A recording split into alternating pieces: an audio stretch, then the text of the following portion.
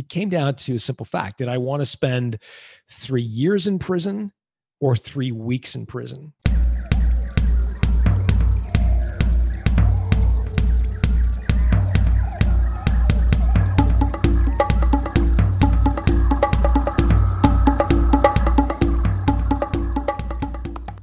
Oh, hello. Welcome back to the Wild Business Growth Podcast.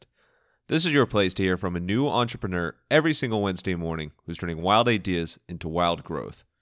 I'm your host, Max Brandstetter, founder and podcast producer at Max Podcasting. And you can reach me at max@maxpodcasting.com to save time with your high-quality podcast. This is episode Bacardi 151, and today's guest is best-selling author John Warrillow. He is, of course, the iconic best-selling author of Built to Sell, The Automatic Customer, and The Art of Selling Your Business. He also hosts a phenomenal podcast, Built to Sell Radio, and he has founded and exited at least 4 different companies, and his current company is the Value Builder System, which is just awesome. In this episode, we dove into selling your business, setting up a subscription-type service, the art and science, but mainly art of selling your business, and some fantastic analogies which really will just make you feel like a kid in a candy shop. It is Dear John Warrillow. Enjoy the show. Alrighty, we are here with John Warrillow, the amazing best-selling author, creator of the Value Builder System. Awesome dude. John literally had a recent guest, unprovoked, bring you up and bring up your book, Built to Sell, out of nowhere. So this is a dream come true. Thanks for coming. How you doing today? I'm good, man. How are you? Good. Doing great. Really, really excited to dig into, your trilogy of books and how you've approached a really cool kind of area for business owners that are looking to sell or looking to get their business to be sellable one day. Of course, we're going to talk lots and lots about business. So naturally, I want to ask you about something that has absolutely nothing to do with business. If you had not gotten into the business world at all, what do you think you would be doing? I probably would be, I would be something in the media. As a kid, I was fascinated by 60 Minutes. I used to watch it, and I loved it when Mike Wallace, the old, grizzled reporter, would put somebody on the grill and absolutely skewer them. It was like some used car dealer who was rolling back the odometer, or someone who's doing something nefarious, and he would be the one fearlessly going after the person. And I used to love that, and so I actually went to university for communications and realized that. It was a tough way to make a living, but I think I'd probably be doing that if I wasn't doing what I'm doing today. Are you envisioning a 65 minutes starring John Warrillow, like your own TV show? What do you envision that would look like? It's so funny because I've sort of come full circle, and someone pointed this out. An old mentor of mine kind of pointed this out to me recently. My first business, this goes back 25 years ago or more, scary, was a radio show that I got nationally syndicated up in Canada. It was called Today's Entrepreneur. I interviewed a different entrepreneur every day for 3 straight years. And now the majority of my time I spend on something called Built to Sell Radio, which is a podcast where I interview entrepreneurs about the sale of their business. So literally 25 years on, I've gone full circle and continue to kind of interview, in this case, instead of used car dealers, entrepreneurs about their exit. There you go. It all goes back. I'm a big fan of this as well, obviously, but there's something really special about interviewing entrepreneurs. So I think it's, whether you're in business or media or business media, it's a good path. So I feel you there. Well, the stories are just they're full of human drama, right? Because business ownership crosses not only business topics, but also the human condition. And I think they're just, full of just incredible stories. So I love hearing from other entrepreneurs and their stories. John W., the king of the drama.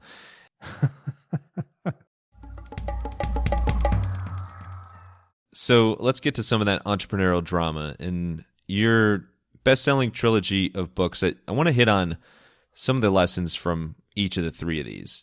Let's start with Built to Sell, which obviously is about building your business. You dive deep into kind of positioning yourself to get yourself out of the company either somewhat or fully one day if that's your aspirations. But built to sell, where did your interest from your own experience of kind of removing yourself from some of the day-to-day stuff, some of the hands-on stuff in the business world, where'd that come from in the first place? Came from a market research business I used to own years ago now. It was a quantitative market research business. We sold to big companies, right? Bank of America, Wells Fargo, JP Morgan Chase. And we built it up to, I don't know, something like somewhere between $5 and $6 million in revenue. It was profitable, 20, 30% profit margins. So I was kind of walking around town thinking I had this really valuable asset. And I remember coming to the decision that I was going to sell the company. And I went to see a guy named Perry Miele. Perry is an M&A guy, mergers and acquisition professional in Toronto. I said, Perry, what do you think it's worth? And I kind of rubbed my hands together and expecting the number. And he said, well, before we get too far ahead of ourselves, let's figure out a couple of things. Number one, who does the research? And I was like, well, like I got to be involved in some of the research. I mean, it's like Wells Fargo, it's Bank of America. I've got to be part of the research. And he said, all right, well, who does the selling? I said, well, it's Wells Fargo. Of course, I've got to go do the selling, right? And he said, okay, let me get this straight. You got a research business. You do the selling. You do the research. And I could feel the hair on the back of my neck going up. And I'm like, yeah. And he said, John, I can't sell your company. There's nothing to sell. It's worthless.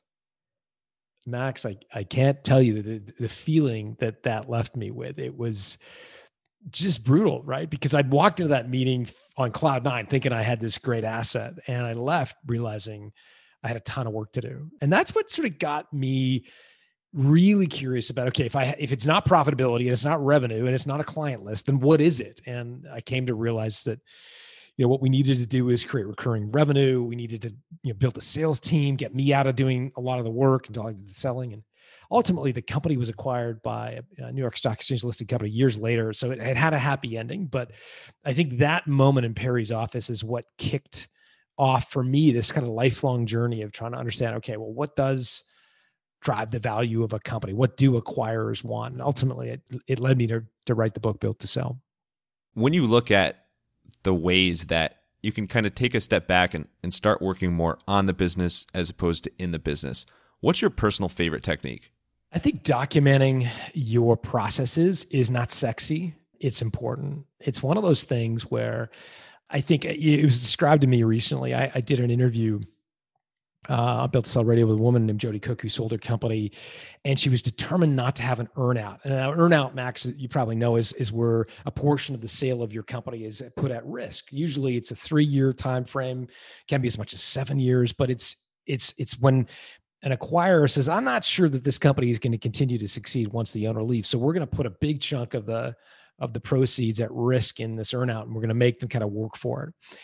And this is what Jody wanted to avoid. She built a marketing agency and she was desperate to get out cleanly. And so one of the things she did was early create processes. I asked her on the podcast, I was like, but Jody, I mean, that for an entrepreneur who thrives on doing fun stuff and, creating, I mean, like that sounds like the most boring thing in the world. Like, how did you get yourself to do that? And she said, it came down to a simple fact. Did I want to spend 3 years in prison or 3 weeks in prison? And I said, tell me more. And I said, well, an earnout is like a prison sentence for an entrepreneur, right? Where you're working for somebody else. You don't have your own discretion. You've got to get everything approved by a boss. Whereas a 3-week prison sentence is writing your SOPs. Does it suck? Absolutely. But if given the choice of spending 3 weeks or 3 years, I'd rather take the 3-week deal. So look, I think that's one of the things that's, again, it's not a sexy recommendation. Michael Gerber in the book, The E-Myth, talked about it ad nauseum, but it is critical to building, I think, a business that can thrive without you and getting out cleanly. And here I was thinking that she had a prison business, but I'm all for the power of analogy. So that's amazing. And I think a lot of times when you're in the thick of it and when you're more on the doer side, you can tend to kind of keep pushing things off or be so swamped with kind of like the next task that you're like, yeah, I don't really have time for that. But if you take that long-term, that long-run approach, maybe even imagine it as a prison sentence, this is like the effects of what you're doing. I think it's a phenomenal way of looking at things. Yeah, it's also, I think, philosophical about how do you run a company. Like, for a lot of people, in particular in the United States, where there's this sort of ethos about maximizing top line revenue, there's the Inc. 5000. I think those are all wonderful awards and great things to get. Yet I think they place perhaps too great an emphasis on top line revenue growth at all costs. And what I mean by that is I think the most important job of an entrepreneur is ultimately to build a company that doesn't depend on them. I use the analogy, a lot of people listening to this are parents, right? Some people want their kid to go to Harvard, want their kid to play football at Auburn or whatever. For most parents, they don't want these massive goals for their kids. They want their kids to be successful, independent adults. And I think if more people thought of their business as a child, where the main goal is not to create the next Tesla, it's actually to create a company that can thrive without you. And instead of thinking of yourself as, the chief salesperson for your company, instead think of yourself as like the parent. Sometimes a parent's job is not to take center stage. It's actually to get the company to live on its own. And I think that's just philosophically, I think what Jody did in building those SOPs is just an example of like taking a very parental sort of approach to thinking of her role as the parent or the caretaker of her company, as opposed to the CEO. So we have think of your business as a prison, think of your business as a child. So the moral of the story is your business is a juvenile detention center. I think when you combine both of those worlds. I think you're getting the point well. Yeah. Hey, I'm for just analogies on analogies. Let's keep going. But that's a pretty big mindset shift to think about your business that way. What's your favorite way to keep that mindset and think of your business like a child? I mean, I think that the essence is you've got to get your employees to do the thinking on their own. And I'm a big fan of the yesable solution. And the yesable solution is when an employee comes to you and says, oh my gosh, Mr. Smith is angry. We shipped this product late. I don't know what to do, right? That's when they're taking the problem that is sitting in their lap and they're putting it in your lap as the business owner. By contrast, the yesable solution is basically pushing back on employees who do that and say, listen, I'm happy to support you. I'm happy to provide you direction. But what I ask is that when you come to me with a problem, you frame it with a question I can answer yes or no. And I want you to go away and think about Mr. Smith's problem and come back to me and give me a couple of solutions. Tell me what you've thought through in the way of possible solutions to Mr. Smith's problem, and tell me, if you were the owner, what you would do, and ask it in a way that I can simply say yes or no. So the way that employee comes back, instead of saying, oh my gosh, Mr. Smith has a problem, what am I going to do? They say, okay, Mr. Smith has a problem. He's angry. I've thought about giving him a discount, refunding the product, and giving him a rebate on another product. I think we should give him a rebate on another product. Are you okay with that? To which you as the owner can simply answer yes or no. And I think that forces a change in your employees' behavior. It forces them to think like an owner and present solutions to you to simply say yes or no to. And 9 out of 10 times, you know the answer to this, Max. I'm sure you've seen it in your own business. Employees figure it out and they give you a solution, and the suggested recommendation is almost always what you would do, but it just forces them to take ownership. And I think, again, if the goal is to get your business to thrive without you and get your employees to act like owners, I think the yesable solution can be a cool little tactic. I love the yesable. It makes me think back of when I started out my career in the corporate world, and obviously I've changed up quite a bit since then. But I remember like the bosses and like senior leaders at that company would always say, it wasn't just like one person, like everybody said this was, come to me with answers, not with problems. Come to me with solutions, not problems. And that's the same sort of thing. Is you can really lean on your team, and whether that's employees or virtual assistants, freelancers, whoever you're working with, to do a lot of the groundwork there. And speaking of some issues that come up or ways to smooth things out, your next book, The Automatic Customer, is super key on hitting on subscriptions and making things, we use the term productizing. Shout out Tyler Gillespie, who's been on the podcast before. There's a lot that you can do, even if you're in a service business, even if you're in a business that you think you can't really, that doesn't really lend itself to subscribers, but it actually does. Where along your journey did this interest in creating a subscription service is a huge factor in growing and potentially selling your business one day? It probably comes back to that original research company we talked about earlier. One of the things that we learned in trying to transform that business from an unsellable business into a company that was acquired by a public company is that recurring revenue is like the secret sauce for most acquisitions. If you can show the acquirer that your business is on some sort of annuity stream, some sort of service contract, it just makes it that much more valuable because acquirers view it as that much more reliable. I think it's incredibly important. And again, for a lot of entrepreneurs, they hear that and they think, yeah, but I'm not a software company. What am I going to do? How would I create recurring revenue? And I think I usually tell them the story of H. Bloom because I think it tries to, I think in a cute way, allays that concern and gets them to open their mind that even if a retail store can create recurring revenue, they can. So the story of H. Bloom is that H. Bloom is a flower business. And if you know anything about selling flowers, it's a terrible business model, right? Like I was going to say, flowers. No, I know nothing about selling flowers, but I'll take your word for it. I learned about it through H. Bloom, but it's a terrible business model. Like, so half of the typical flower store's inventory gets chucked out every single month because the owner guesses wrong. They buy the wrong number of roses and not enough Gerber daisies, whatever. Half the inventory goes in the garbage. 2 days, Valentine's Day and Mother's Day, make up 30% of the revenue of a typical flower store. So you're left 363 days a year trying to find business, right? So how do you do that? Well, you get really expensive retail square footage, right? Where you're spending a truckload to rent space to try to intercept some guy on his walk home from work. He forgot to buy flowers for his wife on his anniversary. I mean, it's a terrible business model. Along come these guys, Panda and Burkhart, and they're like, I want to sell flowers, but they want to do it on subscription. And so they go out and they look at all the different types of people that buy flowers, weddings, funerals, graduations, whatever. And they discovered there's this tiny little segment, less than 3% of all the flowers purchased in America are bought by hotels because they want to kind of create that boutique image on their reception table. And they think, well, hold on a second. These guys need flowers on a recurring basis, right? Because flowers die.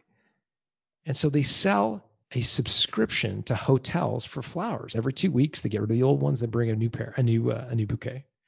Typical average lifetime value of an H. Bloom subscriber is more than $4,500.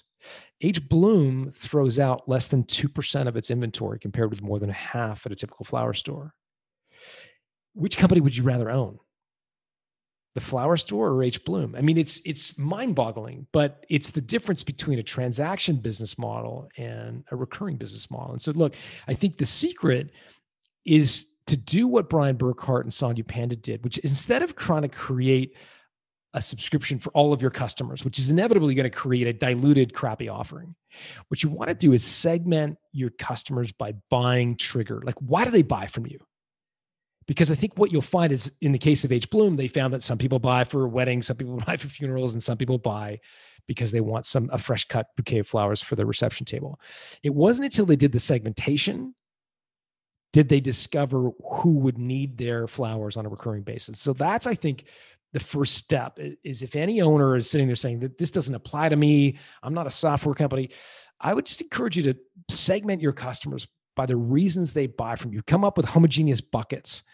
And then challenge yourself to think about, okay, which of these buckets has a need on some sort of regular cadence for what we sell? And that's, I think, the secret to creating your recurring revenue model.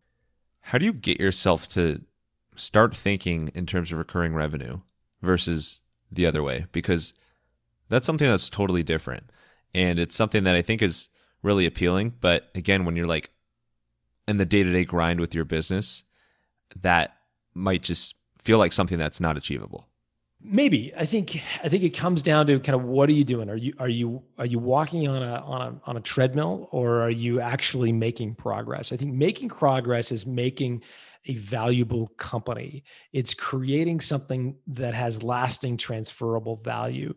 And I think just walking on a hamster wheel is ultimately really frustrating for a lot of entrepreneurs. And I think we have the right skills.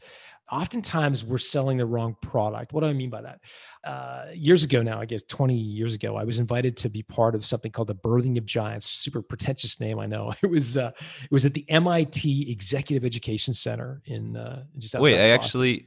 Yeah, I've heard about this in a Do you know separate about podcast, this? but I won't spoil it. Go ahead. Go ahead. No, I've no, already no, go said too ahead. much. Yeah, no. It was. It's been rebranded as the Entrepreneurial Masters Program. But anyways, it was this 60 entrepreneurs, all of us sort of hard charging, growth oriented entrepreneurs were invited to this thing. And again, this goes back 20 years. We got a chance to hear Jack Stack talk about employee ownership, Pat Lencioni talk about leadership. And in walks this guy named Watkins. I can't remember his first, Stephen Watkins, I think his first name is. And he just sold his company. And he walked in and said, okay, how many of you guys are involved in selling your product or service? And like all of us, like 7-year-old kids in grade 2, like put our hands in the air, kind of proud of the fact that we were selling our product or service. And he said, okay, put your hands down. You've all got the right skills. You're selling the wrong product. You got to hire salespeople to sell your product. Your job as the owner is to sell your company.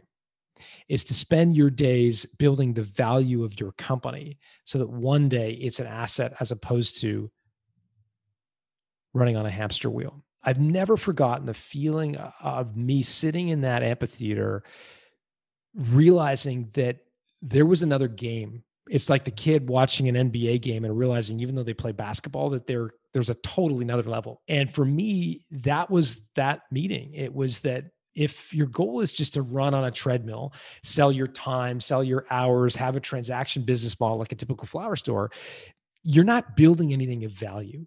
Your goal and your job as the entrepreneur is to build the value of your company, not sell your product. And so that for me has always resonated. And it was, I recall that day like it was yesterday.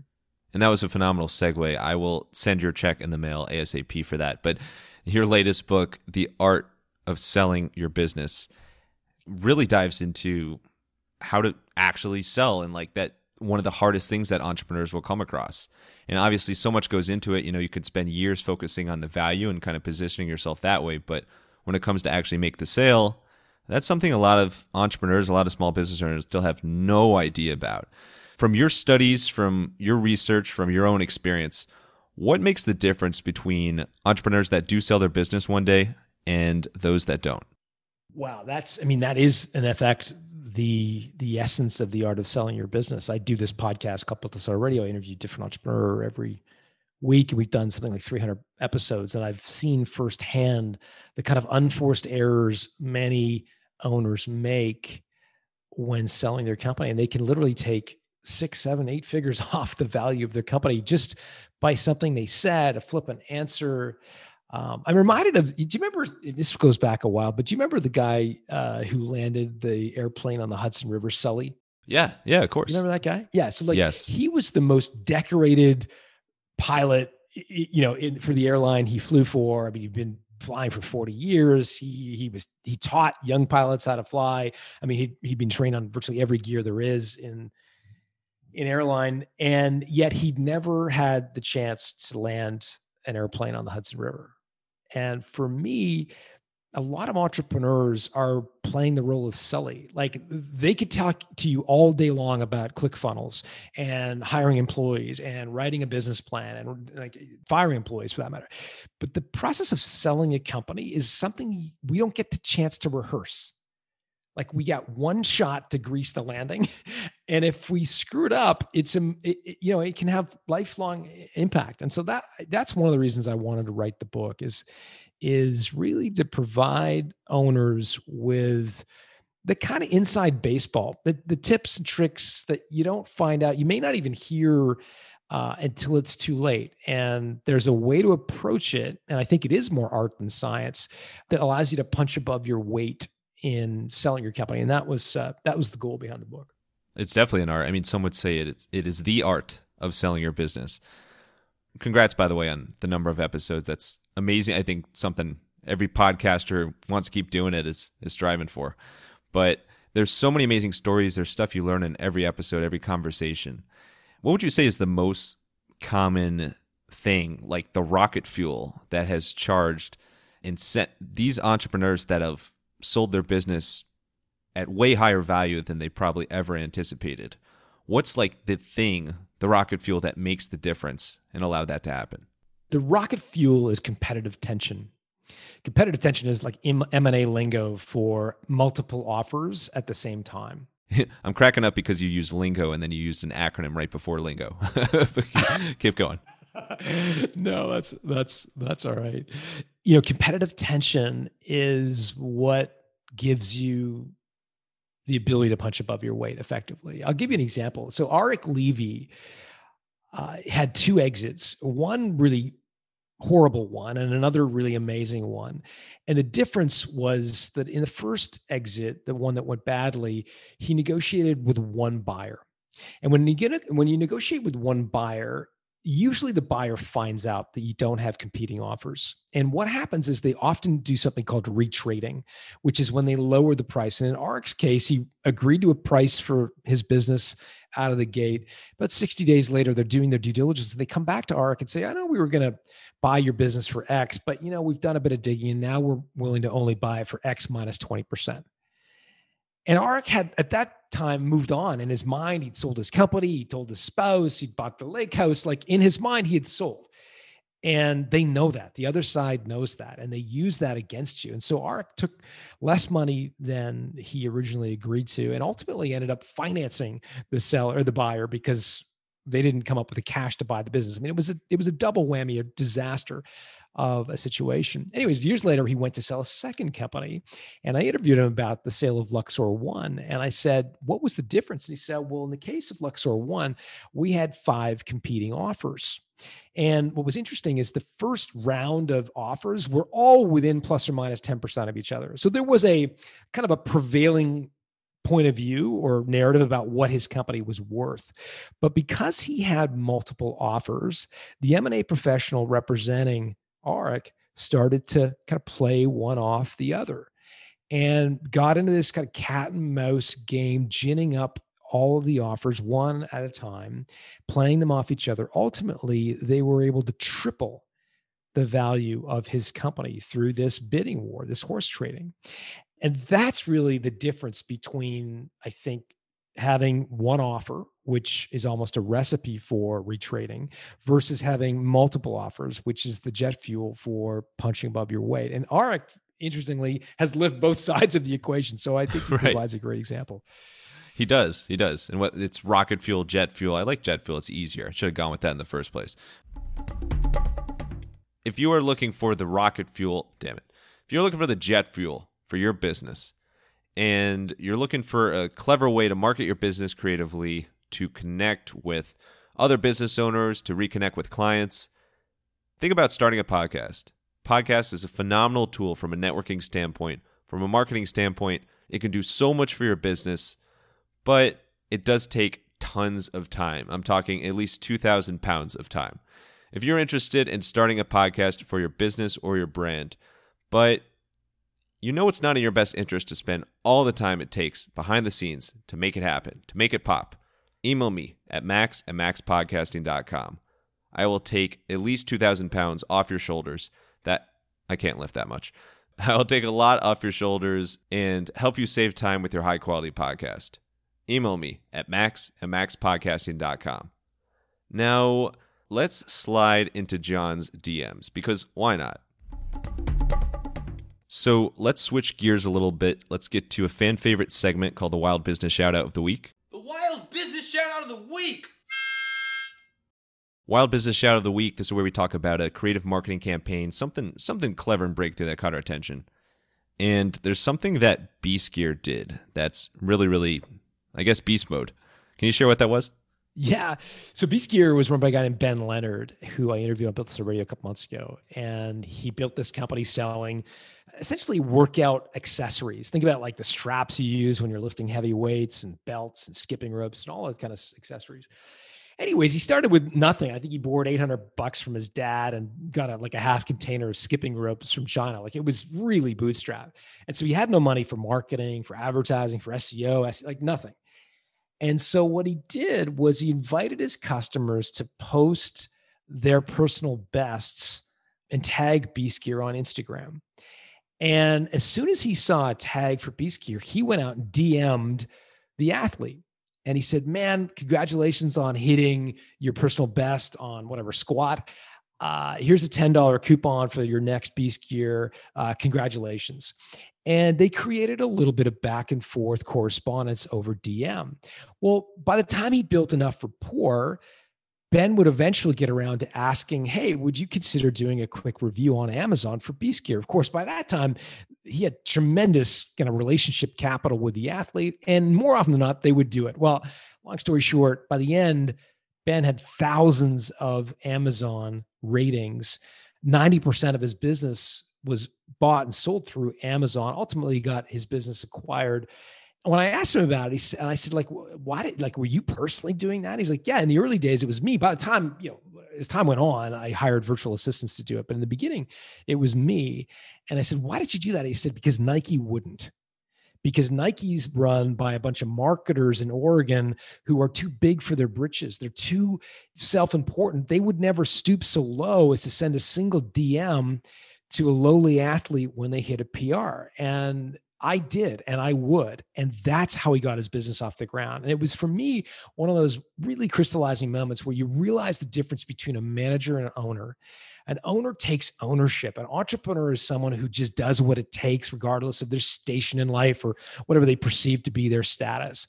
The manager gets wrapped up in, well, that's not my job. And that's just a different way of thinking. And I think Ben is so emblematic of what it takes to be a successful entrepreneur, in particular, when you don't have the cash of a Nike to kind of invest in these marketing ideas. That is where the magic happens. Like doing things differently and then adding that personal touch. Like as the world gets more and more connected, and obviously you can do so much online, if you can still come across as being personal and genuine and like people know that it's you reaching out to them, especially surprise and delight like that, I guess, just to throw some other marketing jargon in there. But that's a phenomenal example. I dig it. Let's wrap up with some rapid fire Q&A. You ready for it? Shoot. All right, let's get wild. First shot is, what is a quirk you have? Something unique about your personality that somebody calls you out for? Oh, man. Oh, I'm a control freak. And my wife will laugh when she hears this because I try to control everything.